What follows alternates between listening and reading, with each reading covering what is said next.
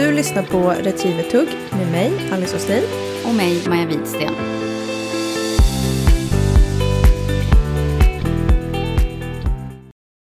Välkomna till en ny vecka med oss i Retrievertugg. Välkomna. Hur är läget, Maja? Det är bra, tack. Hur mår du? Ja, men jag mår bra. Det är kallt ute. Hörde du att jag la upp den för att du inte skulle säga Det är bra! Ja! Det har varit en annan fråga nu. Ja.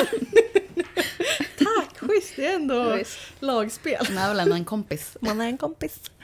Du, vi har ju faktiskt utlovat att vi ska ha en gäst den här veckan. Ja. Och skippar hur vi mår. För det är ändå man bra. Våran gäst som är med oss den här veckan faktiskt, hon är en gammal vän till mig, Alice. Och hon startade sin hundkarriär, precis som jag faktiskt, med en icke-apporterande ras. Och med våran icke-apporterande raser så försökte vi få igång någon typ av apportering. Men det har blivit faktiskt en hel del olika fågelhundar sedan dess. Det har blivit allt från labradorer till forster till bretond innan den älskade lilla springerspaniel landade i hennes hjärta. Och som en riktig spaniel-rookie så tog hon sin första spaniel till en lysande start. Där hon bland annat vann J-cupen på Swedish Game Fair. Och den fina framgången tog inte slut där utan hon fortsatte placera sig både i öppen klass och på serieklass med certifikat. Och med det så välkomnar vi Cajsa Söder till Retrievertugg. Och Cajsa, du är ju här för att prata om spanieljakt med oss. Ja, så himla roligt. Ja, välkommen. Tack. Jag tänker att du ska få presentera dig själv lite mer för våra lyssnare. Vem är du? Alltså det är alltid så här existentiell kris när man ska presentera sig själv. Vad har jag ens gjort i mitt liv? Vi lärde ju känna varandra på Ökna. Ja. Och vi lärde ju känna Maja där också. Även hon inte fick vara med. Så himla taskigt. Jag köpte min första hund när jag gick andra året på gymnasiet kanske. Har jag för mig. Ja. Exakt. Och det var ju en spansk vattenhund som jag harvade runt med där ett litet tag. Ja, så svårt att presentera sig själv. Men jag kan ju presentera de hundarna jag har i alla fall. Och då har vi ju dels min första retriever, Mynta, som nu är 12 och bor sedan 3 år tillbaka hos mina föräldrar som glad pensionär. Ja, och hon var ju från Hanträtts kennel. Just det, där alla vi har haft hund ifrån. Ja, precis. Så himla mysigt. Ja. Och sen, om man tar dem i åldersordning så har jag ju också Ebba som otippat nog är en border terrier. Inte en fågelhund.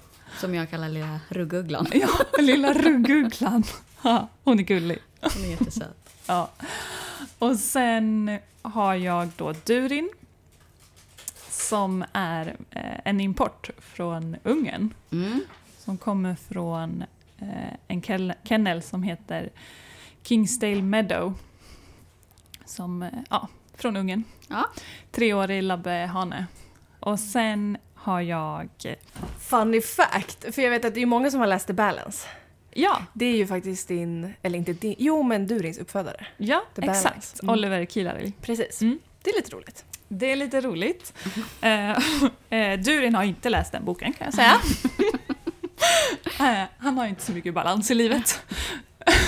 Men han är god. Ja, han är glad. Sen har jag... Vad har jag sen? Jo, sen har jag ju min spaniel då. Han är en engelsk springerspaniel. Men man brukar säga en jaktspringerspaniel. Ja. Eftersom att spaniel, precis som labbe, också är uppdelat i utställningslinjer och jaktvarianten. Och han heter Centennials Hassel. Och gammal är han? Han är 1,5. Ja. Och sen har vi mitt nyaste tillskott som är en liten labrador på 5 månader. Som är från Roekulls kennel. Lilla Ris. Ja. Ja, och sen har vi ju då mitt lilla hjärtegull som inte lever längre, tyvärr. Han gick bort i september. Ja. Och det var ju min första spaniel. som också då var en engelsk springerspaniel av jakttyp som heter Humle, eller hette Humle. Ja.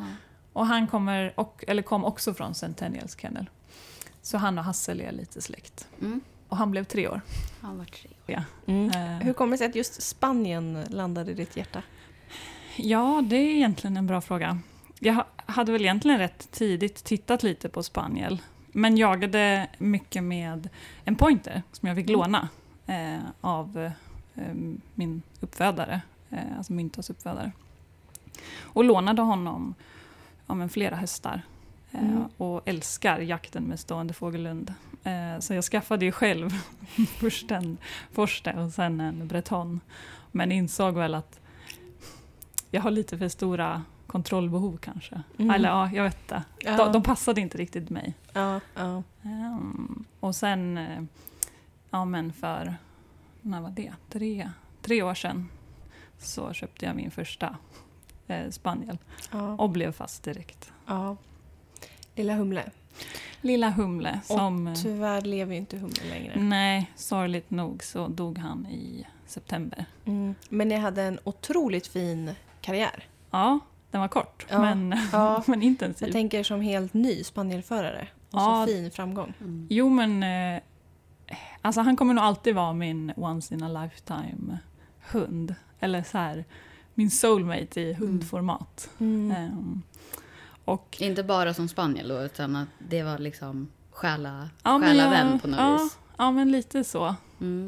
Han var en väldigt speciell hund. Det fanns liksom bara en person i hans liv. Och det var jag. Han brydde sig inte så mycket om någon annan egentligen. Men min första start med Humle var ju på Unghundsderbyt. Där vi placerade oss på 3:e plats. Vilket ju var superroligt.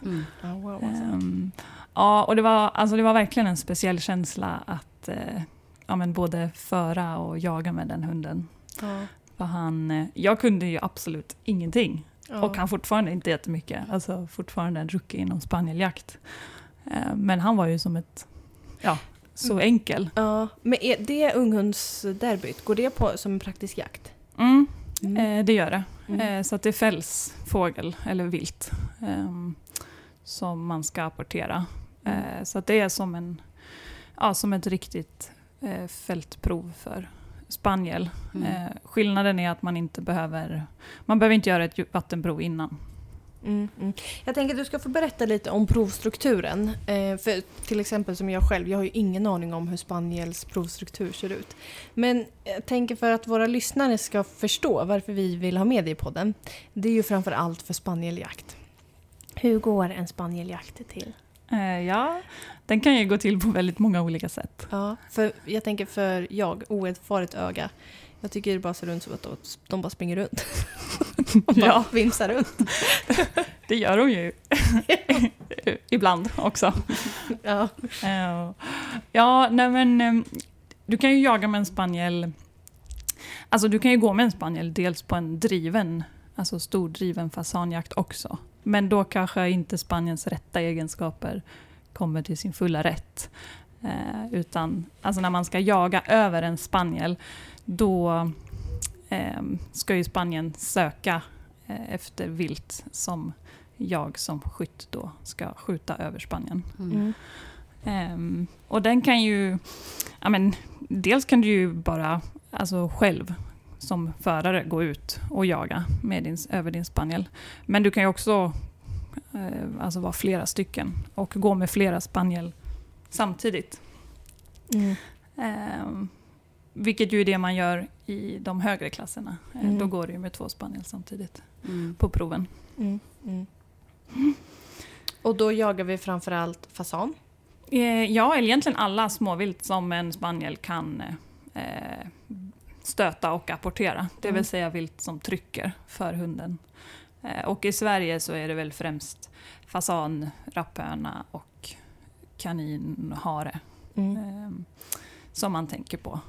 Men det finns ju även folk som jagar skogsfågel och ripa med spaniel i Sverige. Och i andra länder så jagar man ju både vaktel och beckasin Och i Sverige jagar vi också morkulla över spaniel. Så Spanien jobbar före skott kan man säga. Jag tänker att retrievern jobbar ju efter skott oftast. Precis, så Spanien jobbar före skott och efter skott. För att de ska ju apportera också. På samma sätt som en retriever. Sen blir det ju kanske väldigt sällan samma avstånd som en retriever och kanske samma detaljnivå i apporteringen.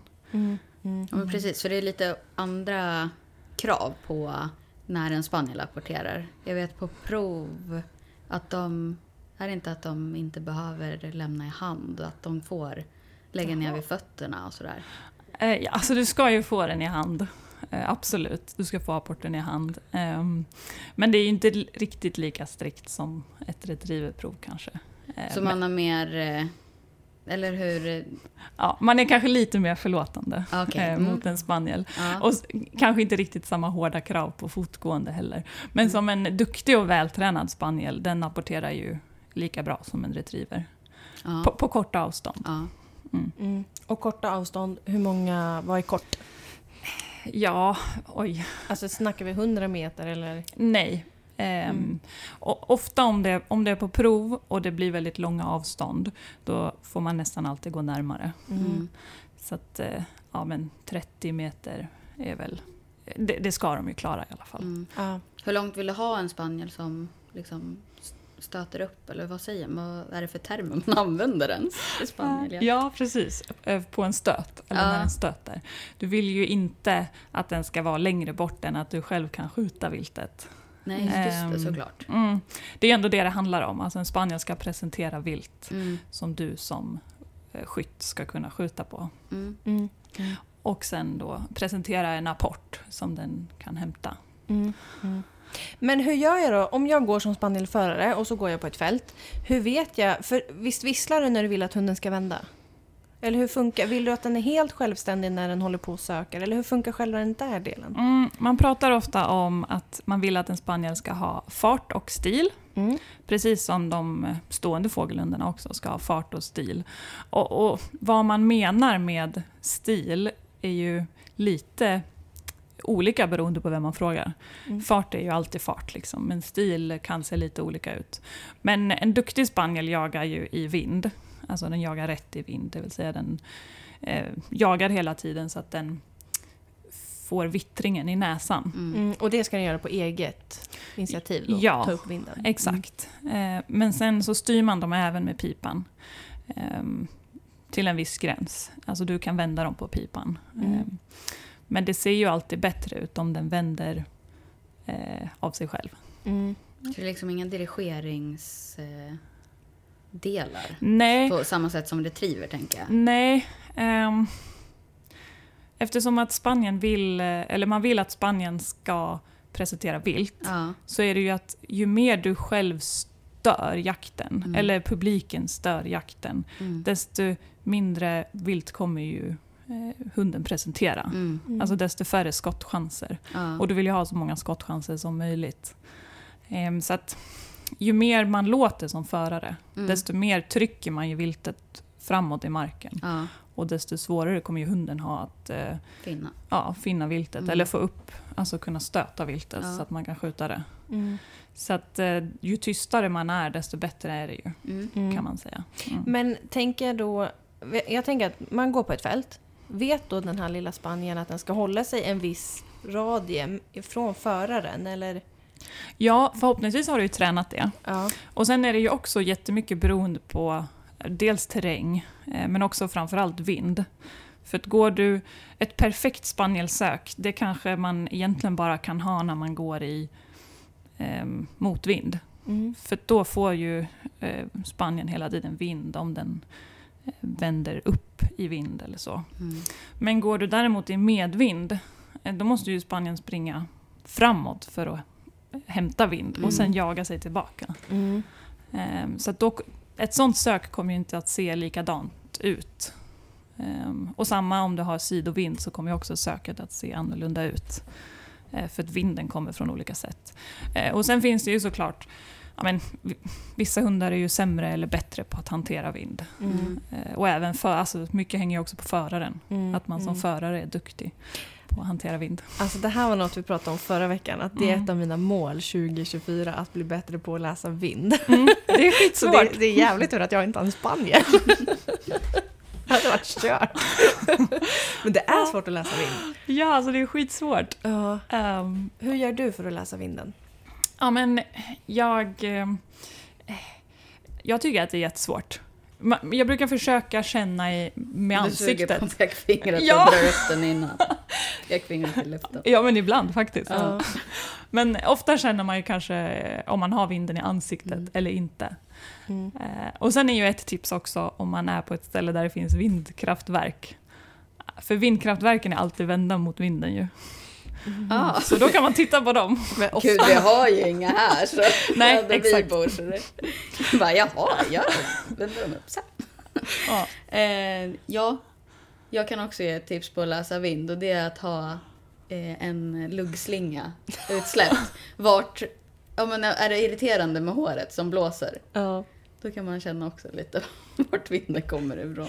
Jag brukar ju, när jag väl ska läsa vinden så brukar jag ta upp, antingen tar jag lite torrt gräs och så släpper man det så ser man ju hur det flyger i vinden. Eller så har jag som en snitsel i västen. Ska man se snitsel. Men snitseln kan ibland bli för tung om det är väldigt, väldigt svag vind. Så, jag har sett folk som har tändare vet jag också.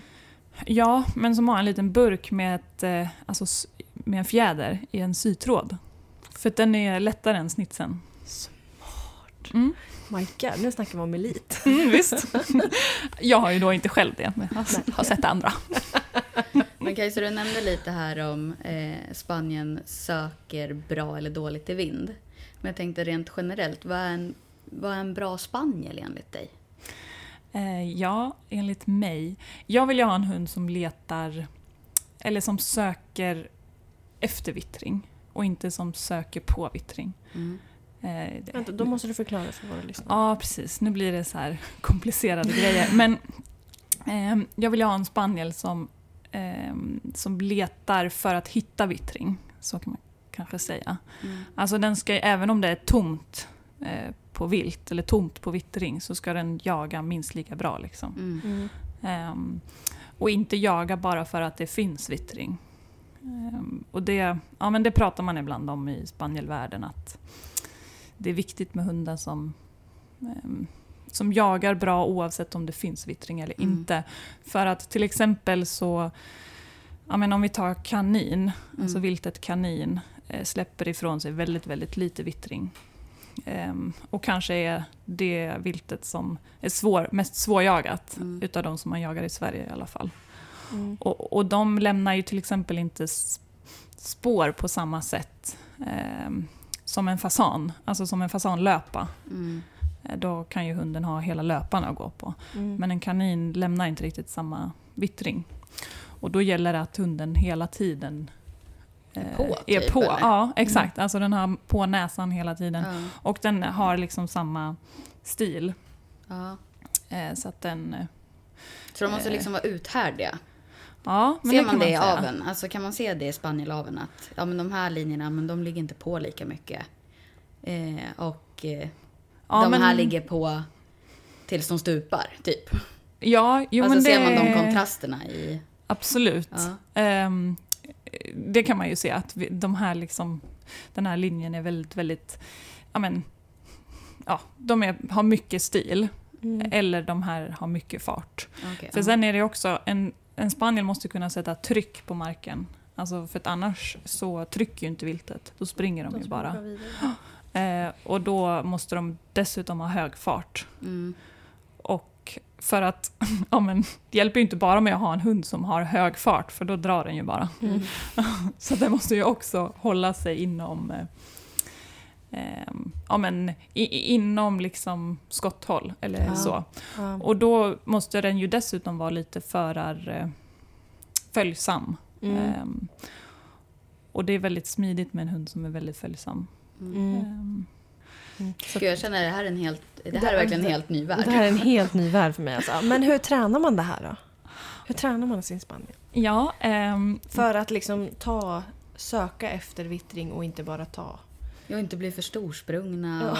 Eller ligger det bara i deras natur? Eller? Ja, men mycket ligger ju i egenskaperna som de har med sig sen födseln. Men sen är det ju såklart att man måste träna det. Och jag tränar jättemycket med bollar. Alltså tennisbollar eller tennisbollar med lite kaninpäls på. Som jag droppar när hunden inte ser. Alltså jag lägger ut den så att hunden inte ser. Och belöningen ska hela tiden vara nära mig. Så du droppar egentligen bara bollen 3 meter framför dig, eller vad menar du? Ja, eller 1,5 meter framför mig. Okay. Alltså till en början. Och sen kanske man utökar det lite. Och, för det vet jag någon gång när jag liksom har gått och kollat på dig när du har tränat din spaniel och du bara så här, droppa den här när du vill, vart du vill. Och man bara, okej. Ja, exakt. Jo. Så då söker de egentligen tomt tills de får bollen. Och då är själva, så man tränar liksom inte, jag tänker typ om man tränar löpa, man drar liksom aldrig en boll i backen. Jo, det kan man göra, absolut. Och ibland så, om man har en liten spaniel eller liksom inte så rutinerad, då kan jag även ta lite fjädrar från en fågel som jag bara strör ut typ i lite högt gräs. Bara så att det kommer lite vittring. Så att den ska liksom lära sig att ligga i området och leta. Så det blir egentligen 2 olika träningsdelar. Alltså när du droppar bollar runt dig, nära dig. Det är för att kunna hålla spanien. Eller för att lära den att du ska vara nära och det är nära mig belöningen kommer. Eller? Och sen löpan kan man träna. Det kommer senare, eller hur? Ja, men alltså, man vill ju heller inte ha en spaniel som följer löpor för länge. Nej. För då kommer de ju väldigt snabbt ur skotthåll. Och sen så man vill ju heller inte, alltså de ska ju ligga, hur ska man säga, de ska söka i ett mönster. Och de tappar ju det mönstret om de springer på en rak löpa liksom. Kallar man hem sin hund då och fortsätter söka i närområdet, eller om man hamnar i en sån situation? Att den springer på en löpa? Ja, då brukar man ju försöka få stopp på hunden. Men sen så är det ju också en avvägning. För att rätt vad det är så är ju fasanen där framme. Och så då vill du ju ha stöten på den. Så att det är liksom fingertoppskänsla. Ja, men verkligen, för då kan den ju vara för långt bort så det är inte ens ett skotthåll. Ja, men då är den ju alldeles för långt bort. Och det är ju därför du helst vill att den ska söka men inom liksom 15 meter kanske. För att då har du ändå 10 meter till godo. Ja, precis. Ja. Men jag är lite nyfiken, för du har ju retriever också, labbe. Hur skiljer sig träningen från labbe och spaniel? Ja, alltså apporteringsdelen är ju väldigt lik. Men med spaniel så har du ju fältsöket utöver apporteringen. Alltså att den ska kunna både och. Och då måste man ju också tänka om lite grann i apporteringen. Till exempel så, men mina retriever så kanske jag busapporterar mer. Alltså jag kastar boll och de får springa efter den. De måste inte vara stadiga varje gång. Men en spaniel så kan du ju förstöra stadgan om du kastar för mycket bollar till dem. Så att man får kanske tänka lite annorlunda i apporteringen.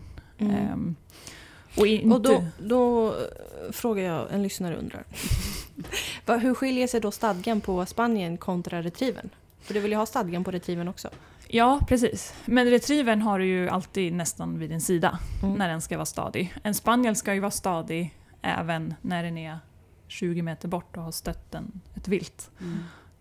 Och då, det är ju väldigt mycket mer lockande att springa efter ett vilt som du har haft precis framför nosen än att sitta still när du ser fåglar som ramlar, som en retriever gör.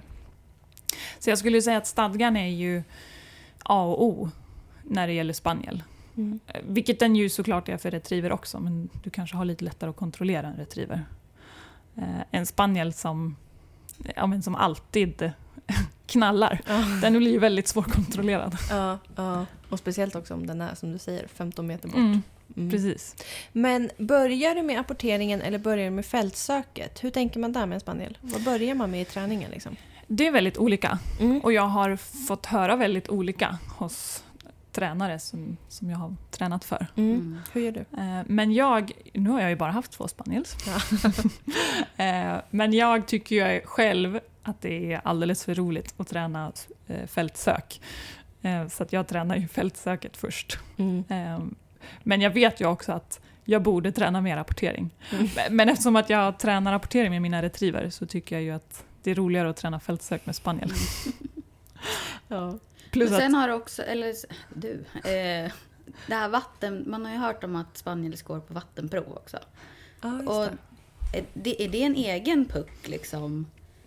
Och varför är inte det inbakat i liksom i ett prov, tänker jag? Ja, men... Vad är ett spanielprov? Vi börjar där. Ja, precis. Det finns ju olika kategorier på spanielprov. Alltså vi har ju det som kallas för nybörjarprov A och B. Som nybörjarprov A går i mark med vilt och du ska ha en stöt. Men du apporterar om det är kallvilt eller om det är dammis. Alltså det skjuts ingenting. Okay. Och nybörjarprov B, då går du i mark fast utan vilt. Så att du ska inte ens ha en stöt. Utan det kan vara att det kastas en dammig eller ett kallvilt, tror jag. Som hunden sen ska apportera. Och det kan även vara dirigeringar som är utlagda redan. Och sen finns det ju då det som kallas för fältprov. Som går på riktig jakt. I öppen klass. Och då är det enkelsläpp. Och inte... Enkelsläpp, nu kommer spanielmänniskan. Jaha, det var enkelt, alltså det är enkla fåglar. Nej, utan att det är en hund som går i taget. Och det är inte konkurrensbedömning. Utan du får liksom ett första eller ett andra eller tredje pris. Typ som B-prov för retriever. Och sen har du ju då segrarklass, alltså fältprov segrarklass. Och då är det parsläpp, oftast. Det kan vara enkelsläpp också. Men oftast är det parsläpp. Det vill säga att 2 hundar går samtidigt bredvid varandra. Och då vill man att de absolut inte ska att den ska samjaga? Liksom, nej, eller? Precis. Ja. Nej, det är ju jättedåligt. Ja. Och det kan ju dessutom vara svårt. För det vet jag att jag hade problem med Humle.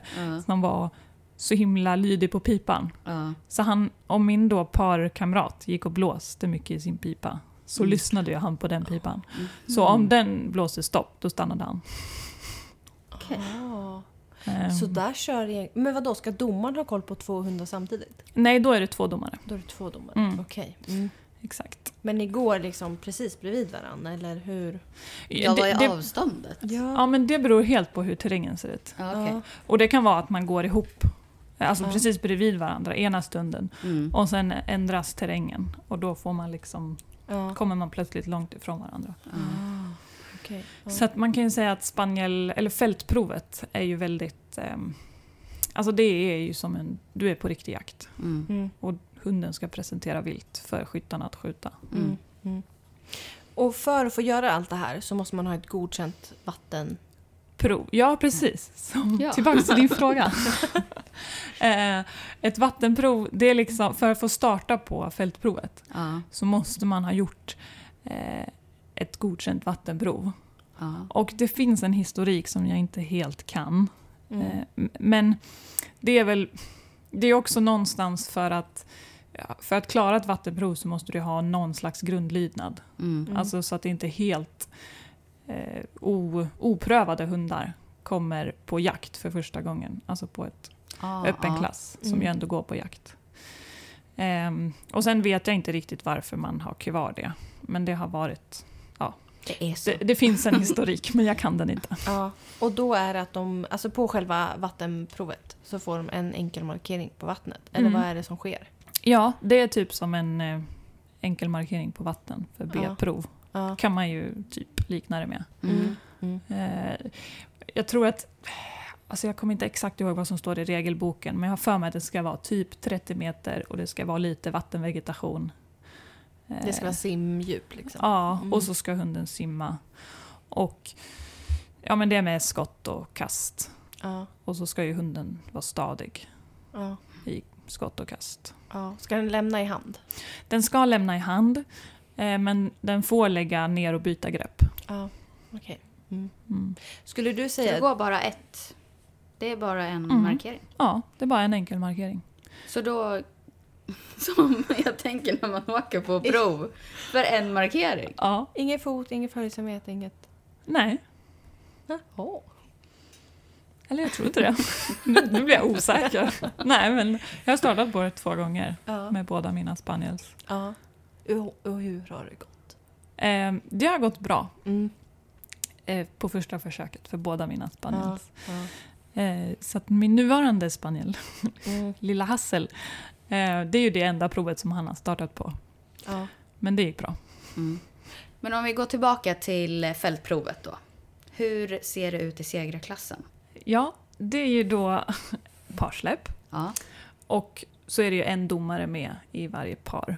Och ofta så är det också 1 eller 2 skyttar med i varje par. Det kan vara fler också. Och skyttarnas jobb är ju då att fälla fågel som hunden har stött. Som man även ska apportera då? Ja, precis. Som hunden ska apportera.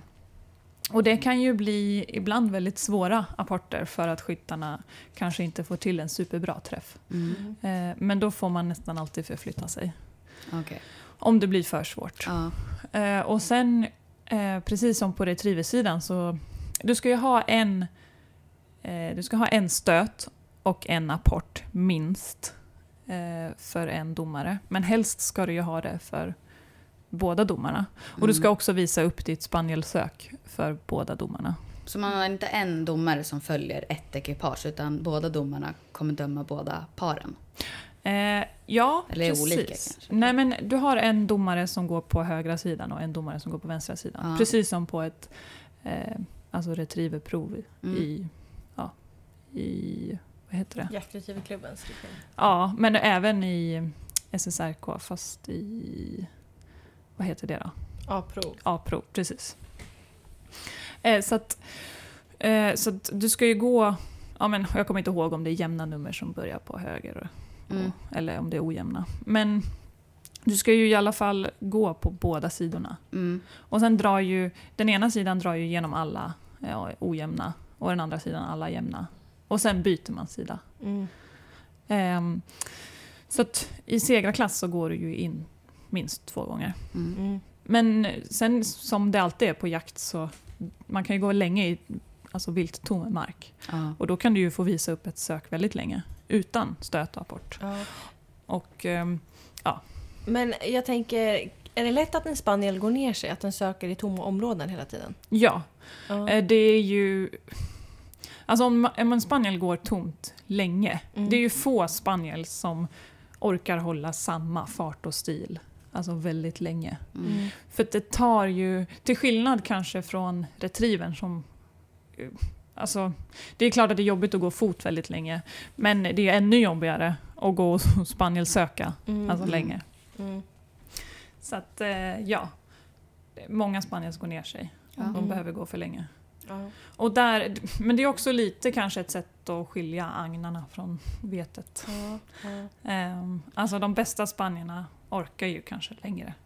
Och jag tänker som ett otränat öga. Jag skulle ju aldrig kunna se om Spanien bara går och om den jobbar den nu ordentligt, eller går den bara och rastar sig. På söndagspromenad. Ja, men det är ju verkligen... Man kanske skulle kunna se farten. Om det går fort eller om det går långsamt. Men sen om den gör något vettigt eller inte. Jo, men jag tror att det syns ganska tydligt. Så jag tror att ni hade sett det. Hade man lagt manken till och läsa hund. Så. Och någon bara påpekade det för er. Då hade ni nog sett skillnad. Ja, säkert. Så att det blir ju så. Men i segrarklass så är det ju även konkurrensbedömning. Så att en hund som går ner sig, den kommer ju alltid få sämre betyg. Omdöme liksom. Eller omdöme, än en hund som går starkt hela tiden. Och har hög fart och bra stil. Så att det är klart att ibland blir det ju orättvist. För att den hunden som får en stöt och en apport på båda sidorna för båda domarna, snabbt. Alltså den kommer ju ha större chans att visa. Bättre. Ja, för den har ju visat upp kanske ett bättre spanielsök. Och en bättre stöt och en bättre rapport. Vad tycker du är det svåraste med liksom spaniel kontra retriever, världen, träning, prov? Oj, vilken svår fråga. Ja. Men, Eller går det att jämföra? Eller är det 2 olika världar? För du nämner här i termer också att i spanielvärlden. Ja, det är klart att de har många gemensamma nämnare. Men en del skiljer ju sig helt åt också. Och tittar man i Sverige så har vi ju väldigt hög standard på retrieversidan. Och det finns ju väldigt mycket duktiga retrievers. Och konkurrensen är stor. Tittar man på spanielsidan så... Alltså det är ju fortfarande väldigt många spaniel som håller hög kvalitet. Men vi har ju inte alls lika många som startar spaniel på prov. Vi har inte kommit lika långt. Nej, kanske inte. Och jämför man med det danska mästerskapet, om man tittar på mästerskapssidan, så är det ju... Ja, men de har mycket större konkurrens i Danmark bland spaniels än vad vi har i Sverige. Så det kanske är ju en sak som skiljer. Att, är det för jakt? Är det beroende på jakten? Är det mer småviltsjakt i Danmark? Ja. Tänker klimatmässigt varmare. Precis. Ja, och sen vet jag inte, de har ju kommit längre. Danmark är ju duktiga på retrievers också. Och de har ju, jag vet inte om det är att de har kommit längre. Men det är ju definitivt väldigt många färre som startar på spanielprov i Sverige än som startar på retrieverprov. Så konkurrensen är ju lägre på spanielsidan. Och åker man på segrarklassprov så är det alltid samma människor som startar. Mer eller mindre. Så att, ja men det är ju en... Ja, men, så jag hoppas ju att det blir fler som vill hålla på med spaniels och som vill starta spaniels. För att det behövs. Alltså konkurrens är alltid bra. För att driva sporten framåt. Men om vi har någon lyssnare här då som har gått i tankarna på att skaffa en spaniel. Vad vill du skicka med för tips då liksom? Vad ska jag tänka på så här? Om jag vill skaffa min första spaniel. Ja, men dels är ju de här basic som gäller för både spaniel och retriever. Alltså att hitta en uppfödare som är engagerad och som du känner dig nöjd med. Och gör din research. Alltså skaffa hund från en uppfödare som själv startar på prov eller som själv jagar med sina hundar. Så att man kan få hjälp. Och sen är väl ett annat tips att komma och titta på proven. Det är ju alltid lite speciellt eftersom att det är proven, eller i alla fall fältproven går ju på jakt. Och det blir ju alltid lite svårare att ha med sig extra folk. Men om man hör av sig till arrangören så brukar det liksom inte vara något problem. Så det är väl 2 tips. Och sen hugg tag i någon som kan och ta hjälp. Och om man skulle ha frågor till dig så kan man kanske nå dig på din Instagram. Ja, det går jättebra. Cajsa Söder. Exakt. Vi länkar det till din Instagram på Retrievertugs så man lätt kan hitta till dig. Men tack Cajsa för att du ville gästa oss i Retrievertugg. Tusen tack. Och göra oss lite klokare på spanieljakt. Ja, jag har lärt mig jättemycket. Jag hade noll koll innan. Ja, jag känner mig fortfarande lite så här förvirrad, men jag kanske får lyssna om och bara, okej. Ja, exakt. Man kan också följa med. Ja, det kan man göra. Och jag vet också att du har tjatat på mig att jag ska gå med retriever bakom spaniel. För det är hett för retrieverna, tänker jag. Och ha en spaniel som jobbar framför en. Men det tar vi i vår när det är barmark. Ja, exakt. Svårt i snön. Ja, precis. Tack för att du ville gästa oss, Cajsa. Ja, men tack snälla. Vad roligt det var. Ja. Och tack för att ni har lyssnat på veckans avsnitt. Och vi hörs nästa vecka igen. Det gör vi. Hej så länge. Hej då. Hej då.